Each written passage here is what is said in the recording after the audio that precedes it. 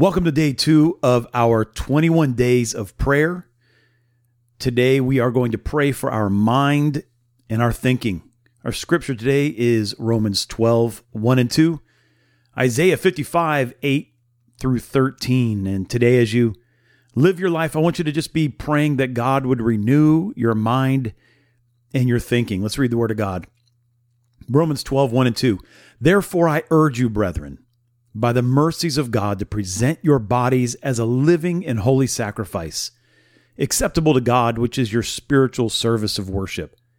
And do not be conformed to this world, but be transformed by the renewing of your mind, so that you may prove what the will of God is, that which is good and acceptable and perfect. Isaiah 55, 8 through 13, for my thoughts, God says, are not your thoughts, nor are your ways my ways, declares the Lord. For as the heavens are higher than the earth, so are my ways higher than your ways, and my thoughts than your thoughts. For as the rain and the snow come down from heaven, and do not return there without watering the earth and making it bear and sprout, and furnishing seed to the sower and bread to the eater, so will my word be which goes forth from my mouth.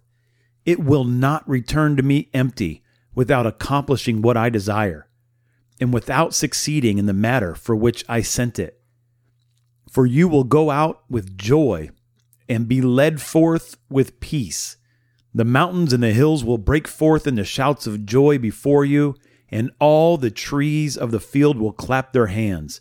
Instead of the thorn bush, the cypress will come up, and instead of the nettle, the myrtle will come up, and it will be a memorial to the Lord, for an everlasting sign which will not be cut off. Today, here's your prayer direction. Ask God to show you any areas of your beliefs that don't line up with His Word. Ask the Holy Spirit to transform you by renewing your mind.